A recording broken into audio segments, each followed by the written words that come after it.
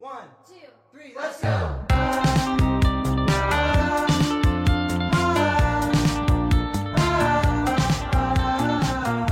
Hello everyone, this is Gheed, your host for today's episode.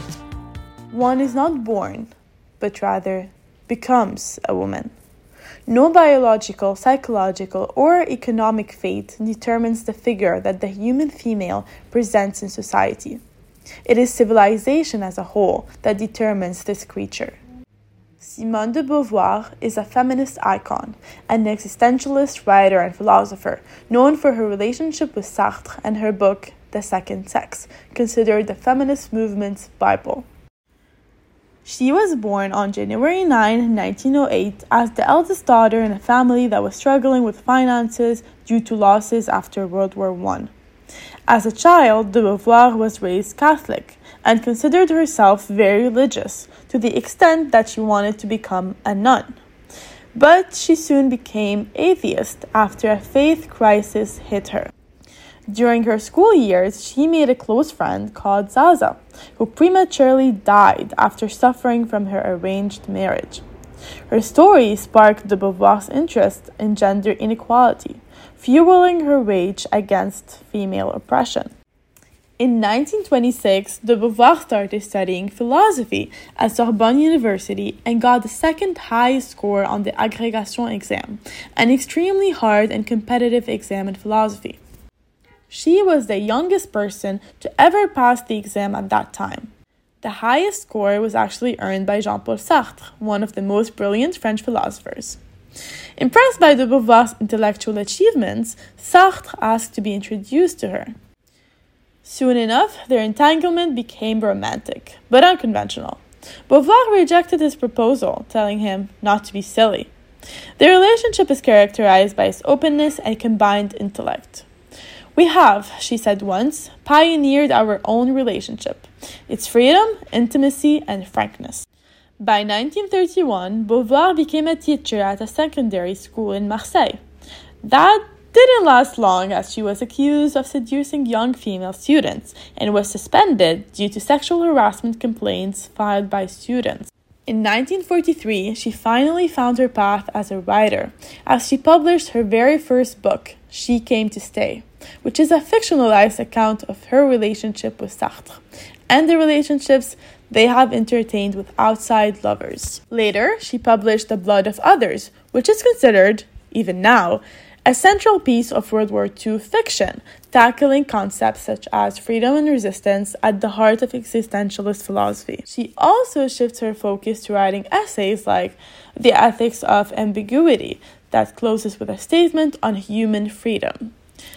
"We are absolutely free today if we choose to will our existence in its finiteness, a finiteness which is open on the infinite, and a call to action to this end." After a while, she published The Second Sex, a revolutionary work considered a pillar for the feminist movement, going in full detail about the treatment of women throughout history. The basis of Beauvoir's arguments is that women are defined culturally, so there isn't any natural or universal characteristic that defines women, which restrains her freedom.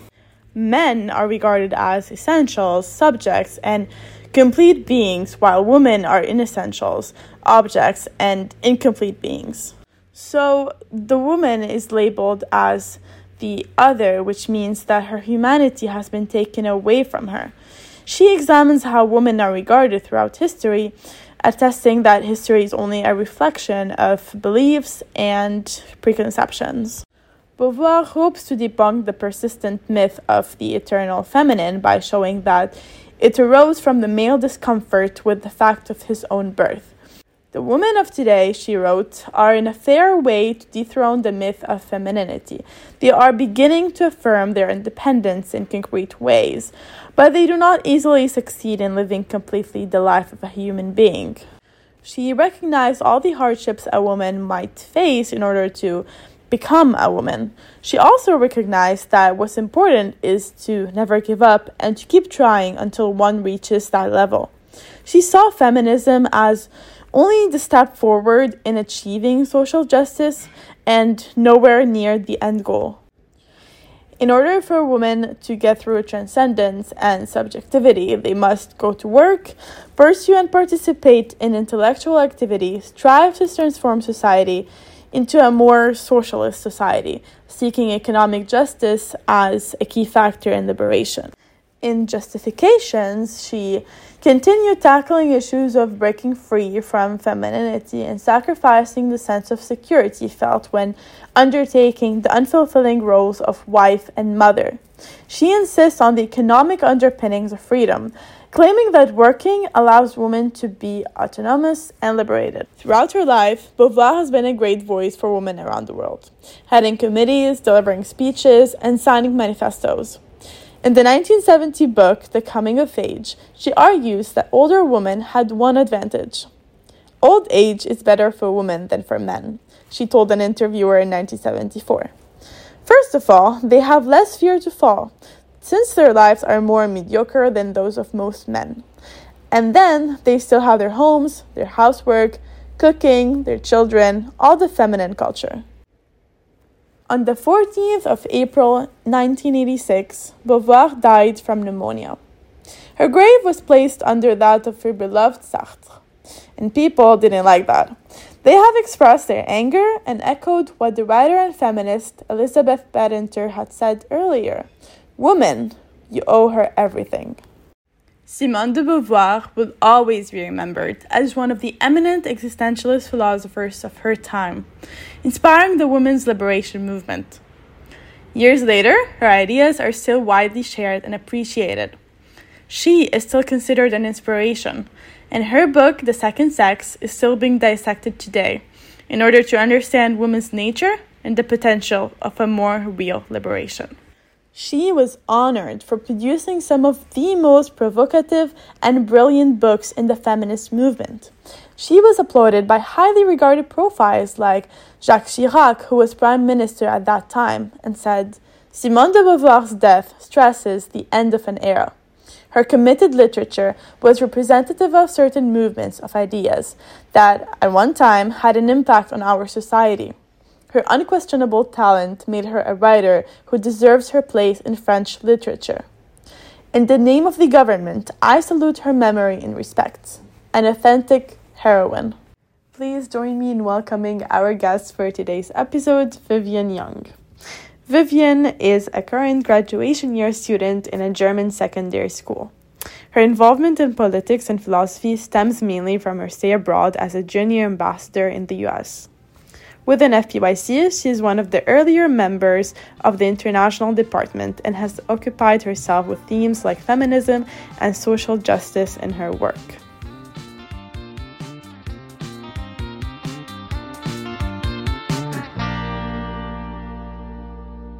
Hi, Vivien. It's such a pleasure having you on this podcast. Hi, thanks for having me. It's really nice. How are you today? I'm great. How are you? I'm good. So Vivien, can you tell us a bit more about yourself and how you became interested in feminism? So I'm a German high school senior, as you said before, and I can't really pinpoint the exact moment I became interested in feminism, I would say. It's just kind of been a learning process, like throughout my life. Looking back, I made a lot of actions or said a lot of things that weren't very feminist of me, or that I now regret looking back. And I think what drew me into feminism was just, I think during the pandemic as well, I spent a lot of time online and I spent a lot of time reading and looking at different resources. And I kind of saw how a lot of people became trapped in these bubbles and how a lot of like ideologies were floating around. And I thought more about political processes and a little bit about philosophy as well. And that way I kind of then slid down the slippery road of feminism, and since then, I've kind of been involved trying to educate myself. Yeah, that's great. So I'm also really curious, like, what works or projects are you involved in, or were you involved in regarding feminism or gender inequality? So in Germany, there's this thing called the Youth Policy Days. It's once a year, and it's basically this opportunity for a lot of young people in Germany to talk to some political leaders. So it was all online this year. Usually we would go to Berlin, and we're working in these workshops kind of, and everyone has a topic they're engaging with. And the topic I engaged with was sexuality and gender equality in Germany. And so in this workshop, you basically draft a document or a plan for the government, or which they later get and see what young people want to do in these areas. And that was very, very interesting. And just generally, I'd say in class and outside of it within FYC too, I've written some, I'd say feminist articles. Yeah, that's amazing. So in your opinion, where does De Beauvoir stand in feminist philosophy? So first of all, she's an existentialist. So what this means for me, or how I try to translate it, is kind of that existence comes before essence, or that's how I learned it. So your existence or your freedom and everything that comes with it is first, and then slowly throughout your life, you define yourself, or you learn about yourself, and you see what goals you have and how you behave. So you're not from your birth, it's not defined that you're going to be a lawyer or something, it's not determined. And so in that, she kind of says, or her most favorite famous quote, as you've said before, is you're made a woman, so you're not born one. And I say within feminism, so what's special about her too, she doesn't deny those biological differences with whom men and women are born. So she has that dualism. She says they're different, and she's more concerned about their relationships or how they grow up, and how women have this imminent role as a birth giver, as a woman, or as somebody's spouse or wife, and how they can kind of transcend beyond it. So I think in that sense, she was very revolutionary, especially for her time. Like, she was in an open relationship as well, and very inspiring. I mean, absolutely. And you've read The Second Sex, so can you tell us about, I don't know, key takeaways, or how did that book make you feel? I'd say for me personally, so I read it around the time. I read a lot of philosophic works, and another one I read was from Aristotle at the time. And so when I had philosophy class, we learned a lot about Aristotle, we learned a lot about his work, and I thought he was really interesting. I agreed with some things and not some others. And what he said in some points is kind of similar to what De Beauvoir said, but in a different way. So he says the way the master and the slave are related is the same that men and women are related. So women can't really think they're subordinate. There's this hierarchy kind of going on. And so this kind of shocked me and threw over everything I knew about philosophy, because it kind of felt like there wasn't a space for women anymore. And then at the same time, I kind of came across The Second Sex and De Beauvoir's work. And what especially resonated with me was her way of explaining how women are perceived as the other, or how they are always, they're defined in relation to others. And that very personally resonated with me, because I know a lot of people, or I have personally, who call themselves somebody's friend, or a woman who call themselves somebody's friend, somebody's wife, somebody's spouse, but you don't really grow up relating to yourself or defining yourself as a person beyond what others see in you. So personally, I haven't read The Second Sex, but I read a lot of articles about De Beauvoir, about Sartre, and also what struck me a lot is this idea of the other. So I think it's really important that you pointed this out. Did you experience it as a child? I'm really interested in this, because I've heard people say it before. Did you feel that you were always defined as somebody's daughter, or friend, or sister, and only realized it growing up? Or have you not had that experience? I've heard both sides. I feel like I did have this identity crisis where I was who am I? And I feel like at that moment, a lot of questions, I had a lot of questions about myself. And I feel like me working and finding my own passion helped me also find my own identity, and kind of realize that I'm not defined as someone's daughter, and I'm defined as myself. But that takes a lot of courage and time and a lot of effort. Yeah. I mean, also those gender roles as well. As a child, don't play, you'll get your dress dirty, or sit down, you're being bossy and stuff. It's just these things that you don't realize are being kind of pushed onto you until you get older. Yeah, for sure. Did you have that experience? I mean, I've always been a bit of a loud child, I'd say. Mm-hmm. So maybe that was part of it. I always said if I were a boy, my personality would be so fitting. But yeah, it's kind of been coming to terms with that people wanted me to be more calm and polite, and I didn't really understand why for a long time, until I realized that it might have been a gender thing, or that my loudness or bossiness just wasn't perceived the same way as other people's or men's. No, for sure. Yeah, I think that's super important. Like even nowadays, it's still happening a lot. Do you think we've made, like, how much progress do you think we've made so far in bridging this gender gap? I mean, from De Beauvoir's time, which was around like 1920s, 1930s, I'd say a lot. So 1920s was also 1990 was also the time in Germany where women's suffrage happened. And I can only speak from a German perspective, because I know that in a lot of countries, it's still very different.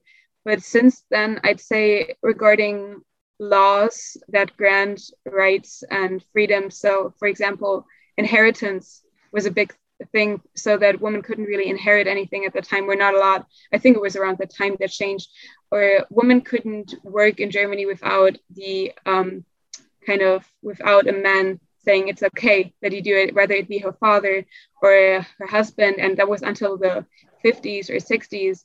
And I say in terms of like politics and legislative issues and everything, I think we've come a long way. But in terms of the social context, I would say we still have a long way to go, especially with all these stereotypes we still have. And a lot of what we see in society is defined by these traditions or these norms that we have, and also a lot of religious beliefs and education. And the education you see in school is not very feminist at all.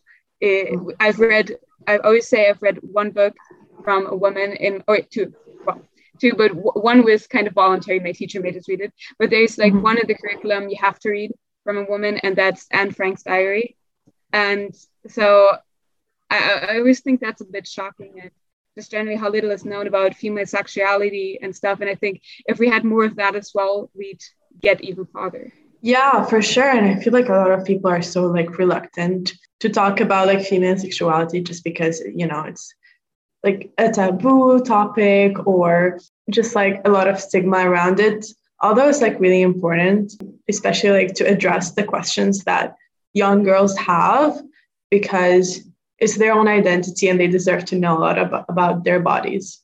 Yeah, I'm curious to know, like, what is your stance on today's feminist culture, and what do you think De Beauvoir would say about it? So I think there isn't that like one type of feminism.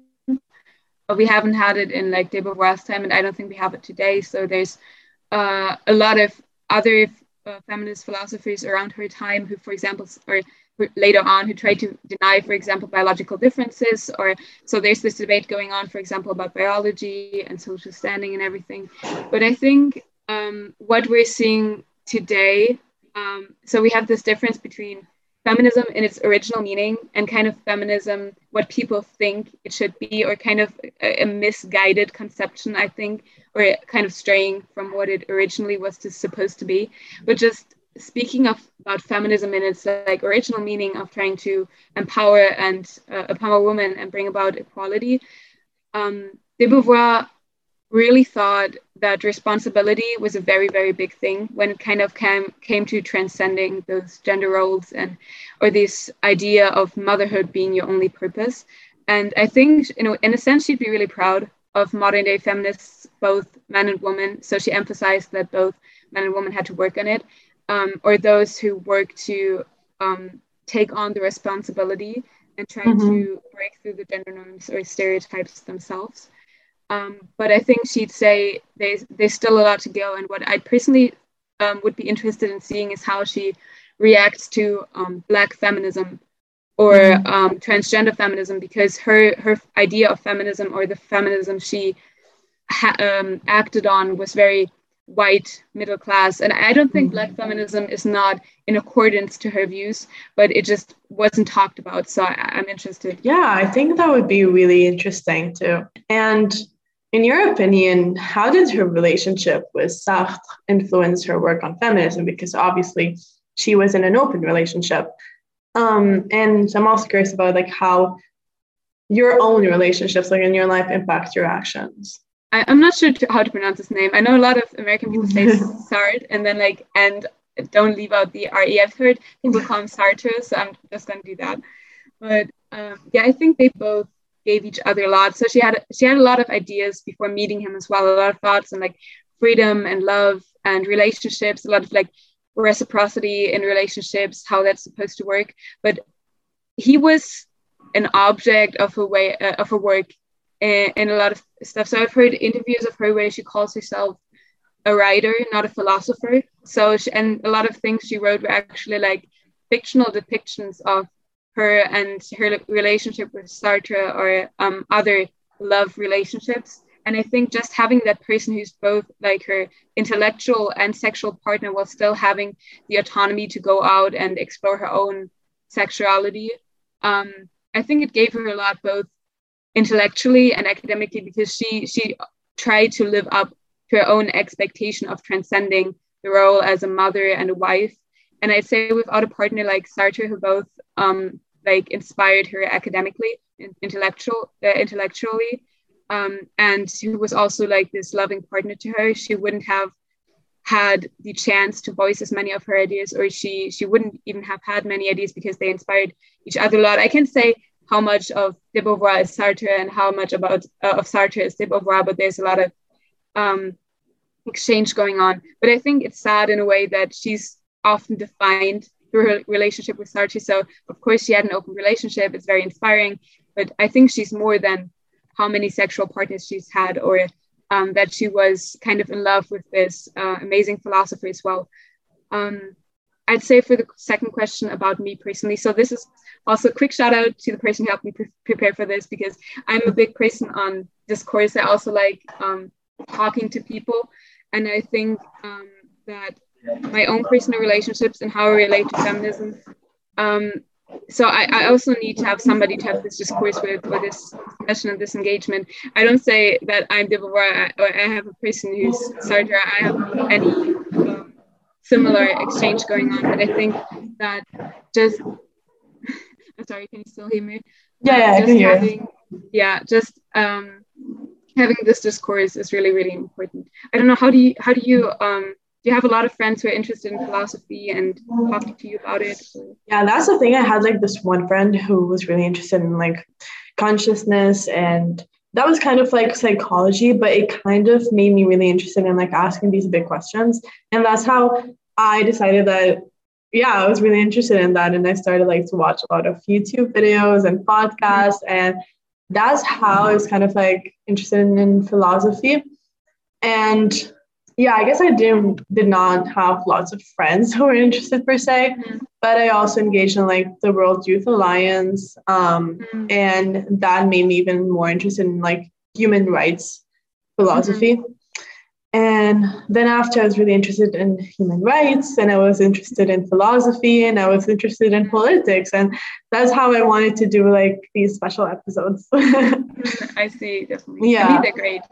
Yeah, and you know, talking about ideas, what do you think is the best way to share and connect ideas? Is it via laws and protests, or books and discussions? So I'd say books and discussions like come first, and then once you have that done, you can move on to making laws and protesting. So I think I'm still like at the start of educating myself on a lot of stuff. So like you've said about yourself, you move from human rights to philosophy to politics. It's just this, I feel like once you start reading about this stuff, you fall down this rabbit hole because you have to reach so far back. When I want to read something about Marx, I see, oh my God, I have to read Ricardo now, and have to read Parento, and I have to read Smith, because he built on all these ideas. And if I want to read them, I have to move back and back and back.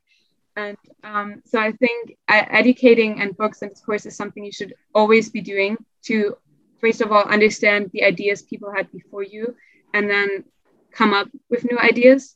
And then once you have formulated something or have come to or found a common ground or understood basically what you're talking about and what your goals are, and if everybody can agree with those goals, then you can move on to doing protests to draw attention to them, or making laws that change the way society perceives these things.